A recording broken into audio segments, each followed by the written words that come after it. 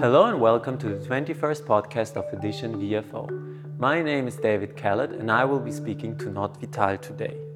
Not Vital conceived a new portfolio called Die Not, which consists of 2 times 10 works that are currently featured in our exhibition From Object to Ornament Part 2. The works that were realized as aquatints and photo etchings featured 10 of Not Vital's SCARCH works that were built all over the world. Today we will speak with Not Vital about his work in printmaking and how it relates to the rest of his practice. I wanted to talk to you a bit about the portfolio, Die Not, about the buildings. We made a selection, I think, that went Yes. quite fast, no? And also it's kind of an extract of the book SCARCH, which was at Hauser&Wirth, and also some of the small drawings that Paolo made those, I think, you know, yes. We have been working with you already 5 times. Like, if you can just elaborate, like, why you work in printmaking at all and why those works are important for you, because you have quite a large work in printmaking. Do I? How was it actually in Chur? Because you were talking about Dieter Roth, and I saw the book of the prints. I mean, how many prints has he done? Or, I mean, if you compare to other people like, I don't know, Miro, for example, it's amazing how many prints they made at MACT at one point. Not only the editions were large, but also the outcome was enormous, with Picasso, for example, also. So I consider myself rather not so. Do I have a large work of printing? Compared to many other contemporary artists, I would say yes. What is interesting for me is how you translate the sculptural work with which you work or other works, be it sculptural, photographic, or even landscape, into print. Well, actually from the very beginning, because that's also the name of the first map, it's called Notes, right? Meaning like things that, it's just taking a note actually, right? And I think that went through all my work, in fact. Kind of, it's like leitmotif of the work of my etchings is always kind of like notes. It's always somehow like taking a note, like remembering something, or like translating a bit, like especially like these buildings, which are huge, of course, which are buildings, right, translate to a very small size. And the size question, like for example, the numbers play a certain role for you, like the 11 or the 39 or the 26. How come that these numbers have a certain importance? I always like numbers. I think that's something that it's, nature is actually also related to numbers in many ways. So like now, numbers I also have kind of also go through, like I remember like it was 55, Hamza Hamsin, or 8. A lot are 8 because my name is 8, Not Vital are 8 letters. So if you sign it N on one and the second print O and so on. And I think in this one also, right? And why do you prefer etchings more than, for example, let's say lithography, even though that you're painting now? Did you work in lithography before? I did. Actually, what I did there, I made something with music. It was Greek, it was Sibelius, and so like actually it was, how would it be to conduct Finlandia, right? Yes. And like on display, it was like with the music, right? So it was like one composer of every northern country. Right? And how do you translate? And that's what's interesting for me, because in all your printed work, you always translate objects, sculptures, or architecture pieces, or people. You construct them in 2 dimensions. How does that work for you? Also, for example, with the portraits of the people, or the cow dunks, or whatever it is. Everything has a story behind, but it's mostly curiosity. You just want to see it, actually, you know. I always wanted to see the golden calf. When I heard the story of the golden calf, you just wanted to see it, right?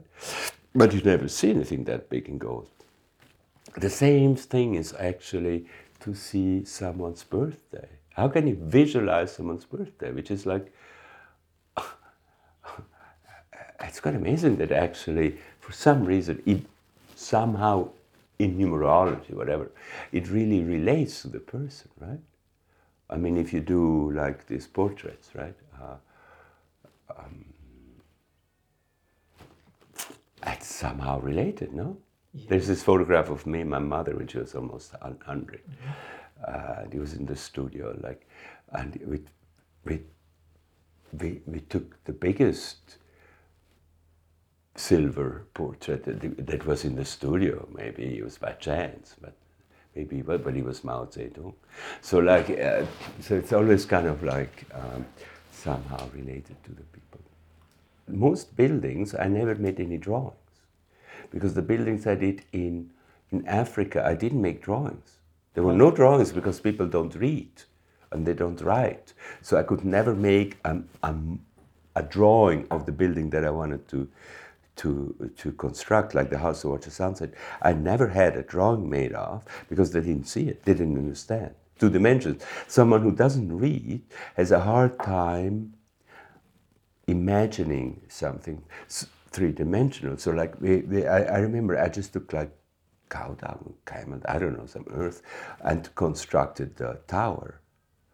And then they understood. But like, so actually maybe this is to go back a bit, like into making order or making a drawing of like something that already exists. I do that sometimes. I build a building and then I make the model afterwards. The house to watch the sunset that was in Somerset was like, the house was done before. And then I made a model of it, where the model sometimes costs 10 times more than the real house. You know? So all this kind of back and forth, this kind of exchange, I'm interested in. You have worked with amazing people like Harlan and Weaver and Crommelynck. Like how did you discover printmaking? I mean, these amazing works like The Kiss, which are really iconic by now and referenced everywhere. How did you come up with working in printmaking, and what does it mean for you today? I think it's a parallel to anything else. I mean, I think it approached me, you know. For example, also when I went first to Italy to make bronze sculpture, I had no idea how. Technically, I had no idea how it works. The same thing is actually with printmaking. I remember that Mark Barron came to a show and said, I want to make prints of your work. I said, like, oh, how does that work? And like, he brought one plate and I made this first print, like this, 2 animals, one animal holding the other, something. And he brought me, he was so excited, you know, he went, I think he was working at the time in the Bronx. He went there, he prepared the plate, and the next day he brought the print. And that was for me like, wow, that's really fantastic. It was almost like hocus pocus in a way, right? That's how I got into it. And then I said, okay, let's move on, let's do more. And he knew then Harlan and Weaver. We went to work with them for quite a long time, which was great, wonderful. And then until it was Louise Bourgeois, that was probably around the turn of the century, where she came to Harlan Weaver, and then they said, listen, she's an old woman, let her do her work now, and you wait, right? And then it was at the same time, then the wife of Mark Barron, Elise Boisanté, she says,